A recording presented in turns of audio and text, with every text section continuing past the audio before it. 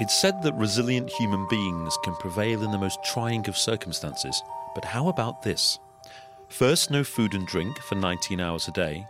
And as we enter Ramadan, Islam's holy month of fasting, that's what more than 1 billion people on the planet will observe for 30 days in the peak of summer. But imagine trying to observe that season of fasting combined with 11 years of prison detention without trial, some of which is spent in total solitary confinement. That was the challenge facing Baba Ahmad. My name's Mark Dowd, and for the special Ramadan edition of Things Unseen, the programme for people who think there's more to life than the purely physical, I've come down to Tooting in South London to meet Baba Ahmad, to talk to him about Ramadan, how he came to be extradited to the USA after 8 years in UK prisons without trial, and what he's learnt from the experience. His detractors say he helped encourage the Taliban and protect Osama bin Laden, but his many supporters claim he was treated unjustly and subject to inhumane treatment. How has his understanding and appreciation of the Islamic holy month evolved and changed after all that he's been through?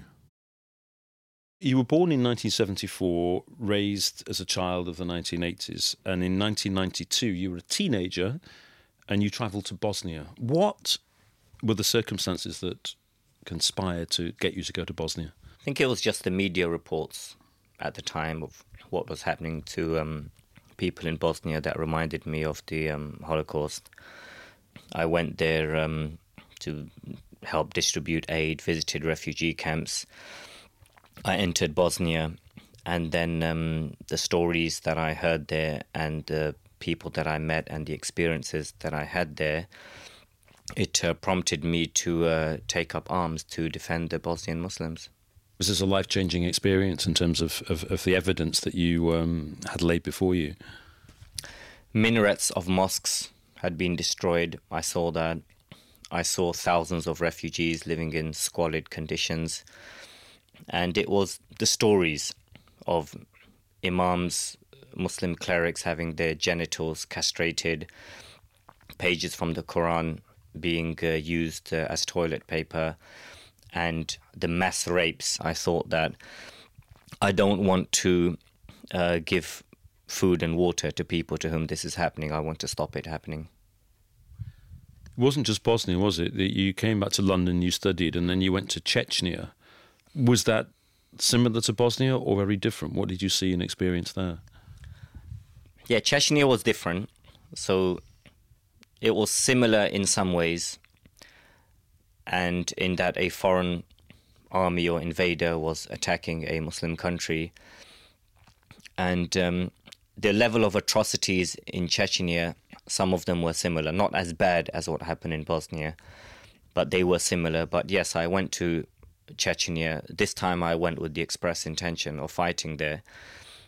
But it was so difficult to get in that by the time I got in, a ceasefire had been signed, and so I just ended up doing some aid work there, then I came back. Are you a very different person at the end of the 1990s compared with the beginning of the 1990s in terms of your experience? Because you saw a lot of things firsthand with your own eyes that most people in this country would only have heard about on the radio and seen little bits of on the TV. Absolutely, yes. I mean, after my first visit to Bosnia, I was a different person. And definitely by the end of the 90s, what I had seen, what I had experienced, I had friends that were killed in Bosnia on the battlefield. Myself, I was injured. After all of these experiences, then I had a different view of the world. What was the connection between what you saw in Bosnia and Chechnya and the creation of the website, Azam.com? Azam.com I set up after the war in Bosnia ended in 1996. And I had about 30 friends that were killed there. So I set that up to help honor the legacy of those friends and to make it as a platform to talk about the stories of these heroes, of these great men who left their countries from all over the world, whom no one knew about, and they came there to help these innocent people. So that was the reason the website was initially set up. The website, you said 98% of it was dedicated to material about Bosnia and Chechnya. But of course, with calamitous consequences for yourself, 2% of it, or perhaps even just 2 articles, talked about financial support and material support for the Taliban. You didn't put those articles up there, but it was your website. Who put them up there, and how did that come to happen? So about 4 years after the website was set up, and we're covering material on Bosnia and the second war in Chechnya, then we decided at some point to support the Taliban regime, which at the time was trying to establish an Islamic government in Afghanistan. And part of it was the hope that after everything that's happened to Muslims in the 90s, Bosnia, Chechnya, Kosovo, with everything that is happening, that maybe this is the sanctuary where Muslims can go to and they will feel safe, much like Israel was set up after the Second World War. So there was that hope. In terms of who actually put it up, we had dozens of volunteers from all over the world, web-based volunteers, and one of them uploaded it, and I ultimately took responsibility for it, because even though I didn't put it up, I was the one who set up the website in the first place. So the idea that the Taliban were going to, be the creators of this safe haven, if you like, and create an Islamic state that would protect all these people who were fleeing from other countries, was that at the time, and perhaps still is today, seen as something as quite a radical or hardline view? The Taliban, they took power in 1996, and for 4 years we did not support them. So for 4 years we mulled on the question, are they on the right side, are they on the wrong side, are they doing something right, are they doing something bad? So we did struggle with that question, whether or not we have to support, because it wasn't as clear-cut as the situation in Bosnia or Chechnya and Kosovo, where a foreign invader has invaded a land and they're defending themselves. It was a bit different. So yes, definitely, it was something out of the norm. It did have a lot of support because a lot of Muslims were fed up. In the 90s in Britain, there was this sense that Britain might be the next Bosnia. But seeing British people as Serbs doing the things that they did to Muslims there seems a very exaggerated comparison. I mean, most people in Britain would be very offended by that comparison. Not really, because the Serbs who did such atrocities to the Bosnians had lived alongside them as neighbours and friends and colleagues for centuries. So it's not that actually far-fetched. And this was happening in Europe, on the doorstep of Europe. The whole world was silent. The UN didn't do anything. The international community didn't do anything. And there was a sense of, hey, if that happens here, then we're just going to be sitting ducks. We have to do something to protect ourselves. And obviously, looking back, it was far-fetched. But at the time, I believed that. And a lot of people, including those who had not been to Bosnia or experienced these things, they held that view as well. It was quite a mainstream view in the Muslim community in Britain. You said that your support for the Taliban, in retrospect, was naive and that you wasn't really clear what they were up to. But, in the late 90s, in 98, there had been attacks on the American embassies in Kenya and Tanzania. There had been an attack on a military vessel, the USS Cole. Wasn't there evidence around that they perhaps had a rather sinister plan? After those attacks, the 98 embassy bombings, the USS Cole attack, Al-Qaeda and Bin Laden in particular were clear to disassociate themselves and say, we didn't do this because we've given our word to the Taliban that we're not going to attack anyone from our country, from this country. So if I've got Al-Qaeda on one hand saying this and Bill Clinton or George Bush on the other hand saying, no, it was Al-Qaeda, you tend to take sides, and it's pretty obvious who I'm going to believe and who I'm not going to believe. So in retrospect, a few years down the line, after they did explicitly claim responsibility that, no, it wasn't just sympathetic people, it was actually planned and done by us. So that's the naivety where it comes in, that there was a complicated relationship between the Taliban and Al-Qaeda, which wasn't known, and it's pretty obvious that Al-Qaeda, they, for want of a better word, they betrayed the hospitality of the Taliban government, who had given them sanctuary, and that led to the events of which took place on 9/11. So that's where the naivety comes into it. A complicated situation, unlike Bosnia and Chechnya. I haven't been there, I haven't lived under the Taliban. We don't really know what's going on there. To make a decision to support that, then that is what I believe was naive. But I have no regrets for supporting the jihad or the mujahideen in Bosnia or Chechnya who were defending innocent people. And I don't believe I was naive in that. In 2004, you're arrested and you spend 8 years in a series of UK prisons without being charged. What was it like fasting and trying to implement and live out Ramadan in such circumstances? I mean, I can't believe that your prison officers be entirely sympathetic to that.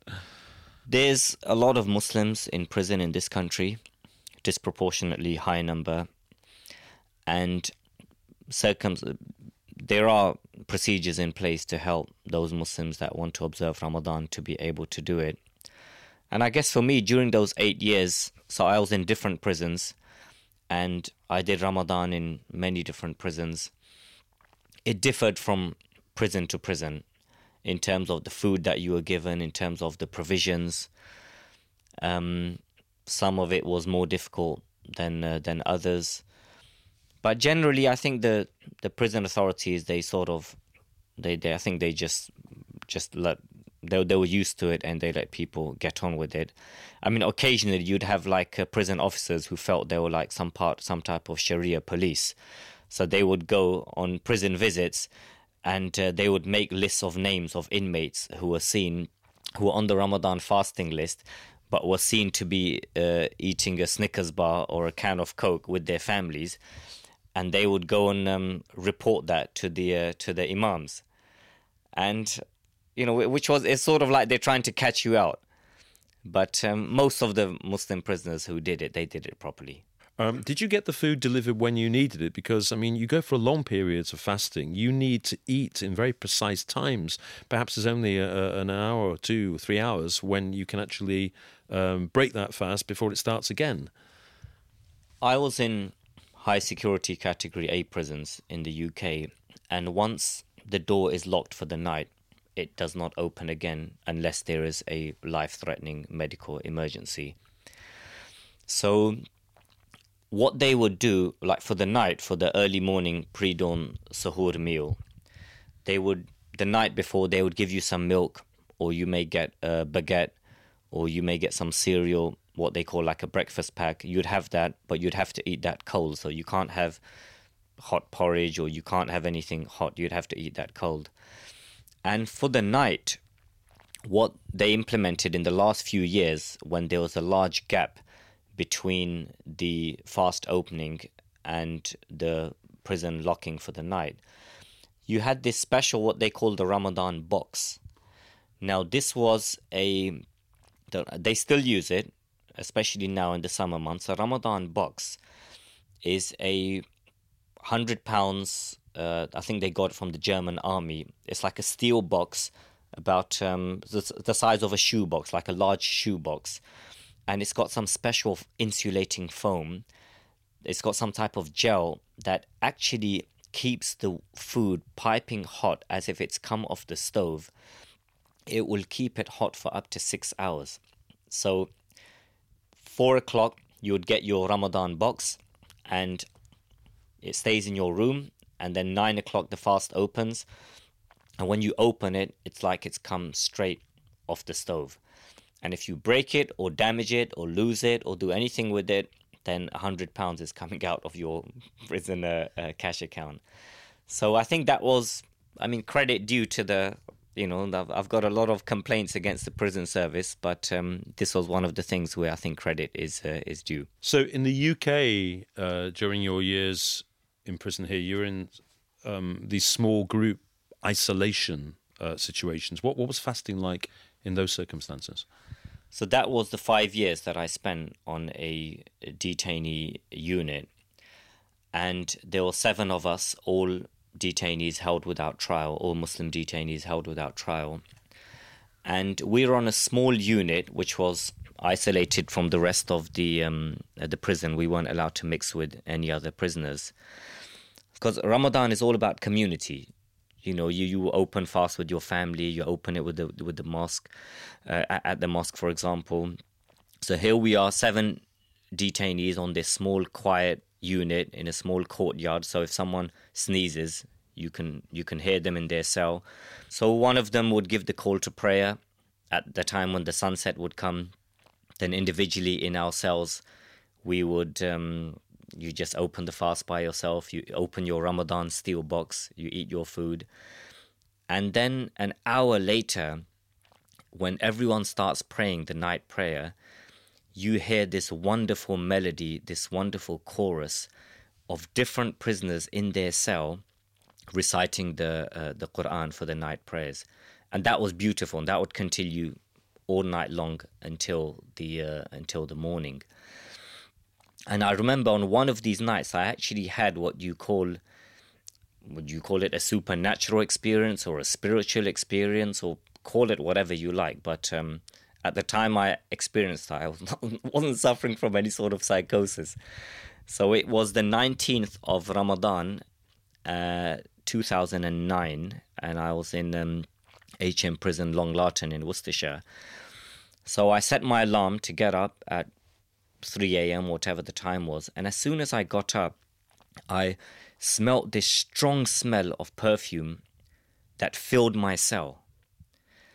And I'd remember that smell because sometimes when people were killed, like fighters were killed in Bosnia, some of my friends were killed in Bosnia, I smelt the same smell around their bodies.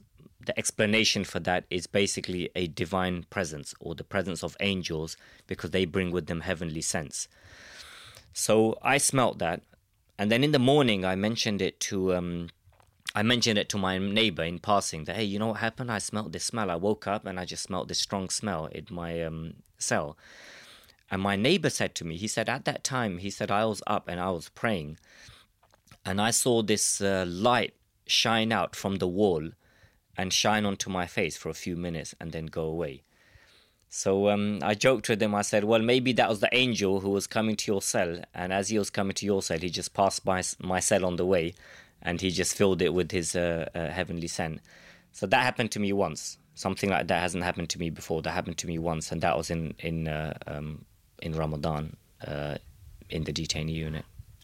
And in October 2012, you're extradited to the USA, but there you're in solitary confinement all the time for 2 years. Now, what was it like practicing fasting and Ramadan in those circumstances? Because that would have been even more trying compared with the UK. I spent 2 years in isolation, in complete solitary confinement in a Supermax prison on the east coast of America. And Ramadan there was difficult. There was no Ramadan box. There's no hot meals. I mean, there were hot meals, but the way I had to do it was 3 times a day you would get your standard meal in a polystyrene box through a slot in the door. So 7 o'clock in the morning you get your breakfast, 11 o'clock in the morning your lunch, and 4 o'clock in the afternoon you get your dinner. So I would stack all of these polystyrene boxes on my steel table and keep them there. So 8 o'clock I would open my fast with cold porridge that was about 15 hours old, or some cold rice, or some cold bland peas. But you know what? It was the most delicious thing I'd ever had, because I'd been fasting for like 15 hours. So I just gobbled it down. I would just eat all of it down. Sleep was also a problem, because you're trying to sleep or you're trying to pray the night prayers. And inmates who have been in isolation for years and they can't handle it, they would shout and scream and swear and bang on the doors all night long. So it's a bit difficult to connect and find your spirituality and have this conversation with God when you've got all of this racket going on. So I did that for 2 years. And in addition to all of that, I'm working on my case for up to 14 hours a day. So I'm fasting, 8 hours a day. I've got a legal visit. And before that, I've done 2 hours of legal work, and then I would come back, and the last 3 or 4 hours, I'm working on my case before the fast opens. So it was a struggle. It's very difficult. You went to some fairly extraordinary lengths to block out that noise, didn't you, in those prison cells? What did you do? Well, my sleeping procedure would involve 7 pairs of socks, a T-shirt, and a shampoo bottle. So blocking out the noise, you have to block out the air gaps in your electronic door. So I would get the 7 pairs of socks, and I would use a spork to push them deep into those gaps on the edges all around the door.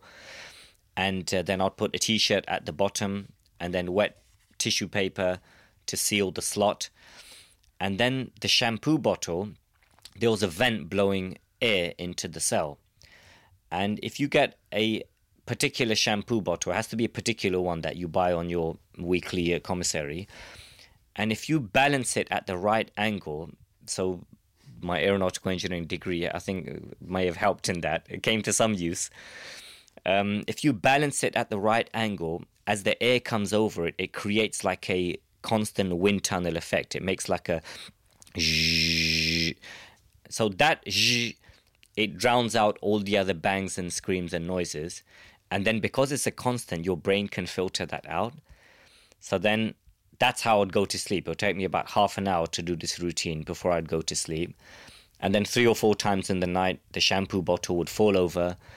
And as it would fall over, then I would wake up because of the banging, and I would have to go back and rebalance, half asleep, rebalance the shampoo bottle, and then go back to sleep. And that would happen 3 or 4 nights. For 2 years that happened.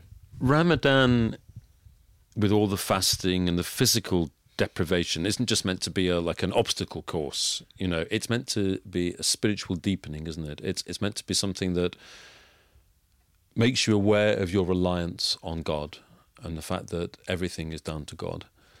Did you feel in these most trying of circumstances that sense of deepening during those periods of Ramadan in prison?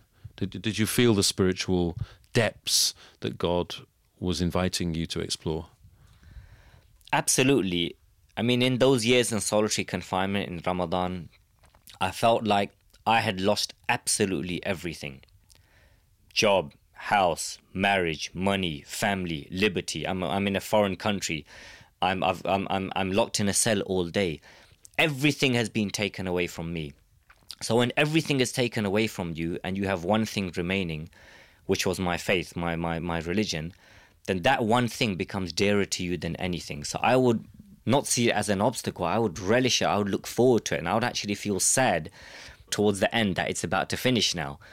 And even now, looking back, so 3 years ago, I was fasting in those situations. There is a sense of nostalgia or feeling sad that Ramadan there was on a completely different level. It had more meaning, and it meant something much more to me than it has meant since in the 2 years since I've come out of prison.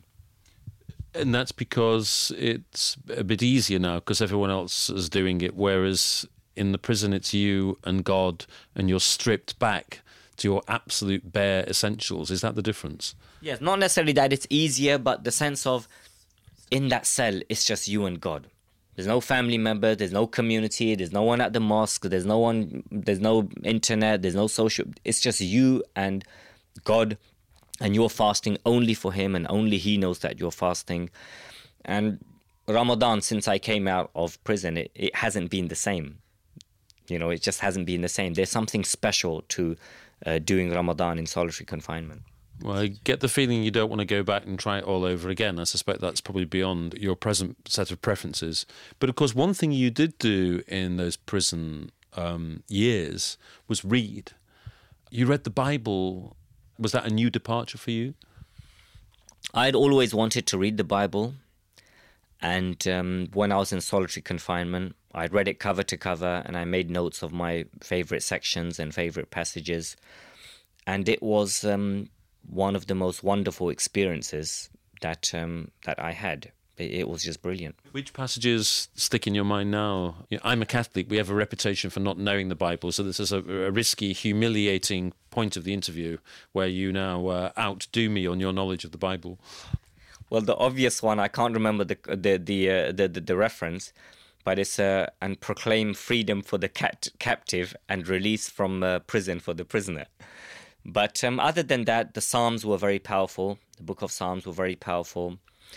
There were verses in the Bible where God mentions that I was in prison and you didn't come to visit me, and I was hungry and you didn't feed me, and I was thirsty and you didn't give me to drink.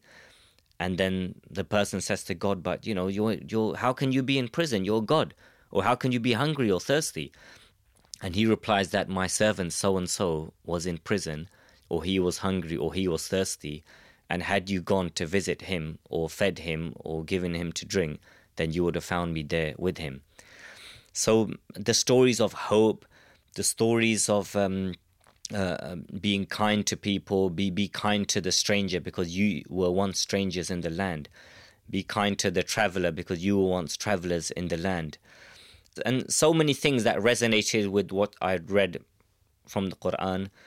And obviously there were parts of the Bible that I didn't accept. But the majority of it was it was an amazing experience, and I'd really benefited from it. And one very particular special experience for you was reading Viktor Frankl's Man's Search for Meaning and listening to your account of that. Listeners to Things Unseen will know that we have a particular special place for this because we did a whole program on Viktor Frankl. Why did this speak to you so much? Because it's ultimately a story about the redemptive power of suffering, isn't it? Yes. So Viktor Frankl was an Austrian psychologist who spent 3 years in Auschwitz and concentration camps in the Second World War. And he wrote this book on scraps of paper, and he smuggled it out while he was actually there. And for me, it sort of put my situation in perspective. Here's a man who's going through some unbelievable suffering. And his key message was, man cannot control what others do to him. But he always, always, always can control his reaction and his response to that. And that for me was such a powerful message. And for me, that translated into whatever I was going through. I was lonely, and yes, there were points of despair. And yes, I did miss my family, and I was homesick, and I was fearful about the future, and I was anxious about what's going to happen to me. I was facing the rest of my life in prison, in solitary confinement, in a foreign country. But at that times, I would still find the strength. And this book helped me to do that. I would find the strength to smile at the officers in the morning. And so I got a lot of strength from that book. I read it twice when I was in solitary confinement. And I think it was partly responsible for me having come through that experience. Everything I went through, including being assaulted by the police and having injuries sustained in this country, and everything that I went through, it has brought me from that experience without anger, without hatred, without bitterness, without the wanting revenge against anyone, because it's my narrative, it's my story, it's my experience, and I have a choice in how to remember it and look back on it. And I look back on it, yes, there were difficult moments, but that whole 11 years that I spent in prison, I look back at it as a wonderful, rich, spiritual and social experience. Was there a moment, a day, a week, where you did hit the proverbial rock bottom, where you thought, despair is that sense there's going to be no end to this and I'm trapped and I can't get out of it? Did you ever flirt with those moments? Because most human beings would have done. Absolutely. So there were a lot of low moments, but I think for me the lowest moment came, I still remember, May 2005. So I lost my first stage of my extradition hearing, which I actually had hoped that I was going to win. And for me, that was the first time in my life that I actually questioned God. And I asked the question, why? And it's never happened to me before, and it never happened since, because it lasted about a day, I think, or it lasted about one night, actually, lasted that night. And then by the morning I repented and I said, of course, who am I to ask you why when you know everything, the future, the past, the present. But what gave me comfort was that there's a verse in the Quran where even a prophet of God who is undergoing such severe circumstances, even he cries out to God and he asks him that, when is your help going to come? And then God answers, it's going to come soon. So what you learn from that is when a rope becomes too tight, it snaps. And whenever a situation reaches breaking point and you feel you can't take it anymore, then that is the point where God, he brings you a relief. So that was the lowest point, and it happened once. It didn't happen. I mean, there were a lot of low points, but that was the absolute rock bottom where I actually had the audacity to question God. But thankfully, I came through that, and I'm grateful and I'm glad and happy that whatever God did for me, and including me spending another 10 years in prison after that point, and whatever I saw and experienced and whoever I met and the manner in which I came back, with the judge declaring that this man is not a terrorist, and me coming back with my honor and dignity intact without any anger or bitterness or hatred. Had I been released then, maybe I would not have those feelings or had those experiences. Tell me about the little bird on the windowsill. When you're in solitary confinement, then you're alone. Sometimes you just want to talk to someone. You talk to the officers, you talk to other prisoners by blowing out a toilet paper insert and blowing out the water from the sink and speaking through the sink, speaking through the vents. So one particular day I was just a bit lonely and I was just looking out of the window, and we were like the prison was in a natural bird sanctuary. There'll be a lot of birds. And then this bird, it actually came to that window. The window doesn't open. It's like a small slit. And he just came there and he just sat. And I was right there at the window and he just looked at me. He made eye contact with me as if to say that I know what you're going through and you're not alone. And he was free. So even though there was a glass between us, but that small thing, it gave me hope that one day I will be where he is, and look where I am now. You pleaded guilty in the United States. What did you plead guilty to? I pleaded guilty to allowing those 2 articles to be posted in support of the Taliban on the website that I set up that had about 4,000 articles. So I pleaded guilty to those 2 articles. As the founder of the website, I accepted responsibility for them. And you weren't just pleading guilty as an opportunistic way of a plea bargain, getting a lenient, hopefully lenient sentence and getting back to the UK. Leaving all that aside, you do accept that you were guilty of what they were saying that you did. Well, according to US law, I was guilty. So from a legal point of view, I absolutely was guilty. From a practical point of view, if I didn't plead guilty, I was facing the rest of my life in solitary confinement. So even from a practical point of view, I have no regrets that I made the right decision. But legally, according to United States law, then yes, I was guilty. The trial judge said a lot of very nice, positive things about you, but she also said your websites were a source of information unlike anything that had been on the web before. That was quite a serious thing for her to say, wasn't it? Well, if you look at the context in which she said that in reference to Bosnia and to Chechnya, because out of 4,000 articles, 98% of them were about the conflicts in Bosnia and Chechnya. But yes, it was the first type of website of its sort. It was, yes. You've been separated from your loved ones and your family for the best part of 11 and a half years. The night that you were reunited with them was a very particular and special night, wasn't it, in the Islamic calendar? Tell us about that. It was the 27th night of Ramadan, 2015, the night that I came home. I had been, for security reasons, neither my family nor I knew which day I would be coming back.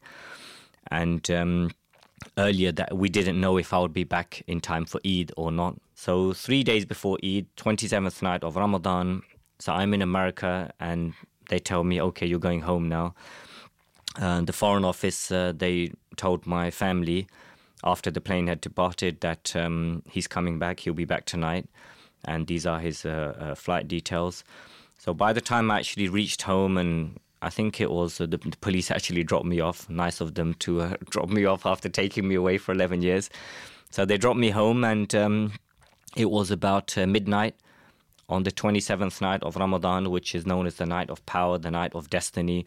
And it is believed that that is the night that the Quran was revealed and sent down.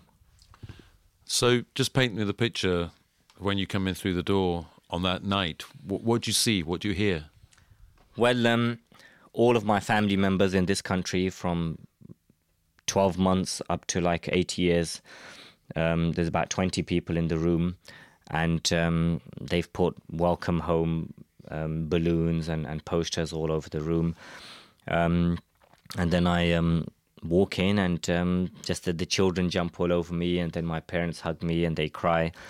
Then I go to a corner of the room and I make a prostration of thanks to God. And it was unlike anything I've ever experienced in my life. And only someone who has experienced something similar would know what that feeling is.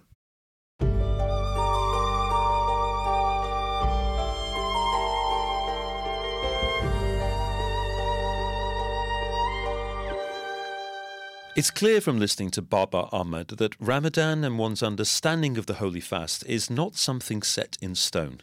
It evolves, it changes, depending on your life experiences. And this is a man who underwent exceptional demands, not only on his physical health, but also on his mental and spiritual state. His critics say his admission that he was naive in his support for the Taliban is a smokescreen for the work of a skilled propagandist. But to others, especially many Muslims, he's an unquestionable hero who emerged intact after 11 years of unjust treatment, a man who found strength and solace in the practice of Ramadan and all its demands. My name is Mark Dowd, and from Tooting in South London, you've been listening to Things Unseen, the programme for people who think there's more to life than the purely physical. Things Unseen is a production for CTVC. And you can hear this programme again and find other editions of Things Unseen at www.thingsunseen.co.uk.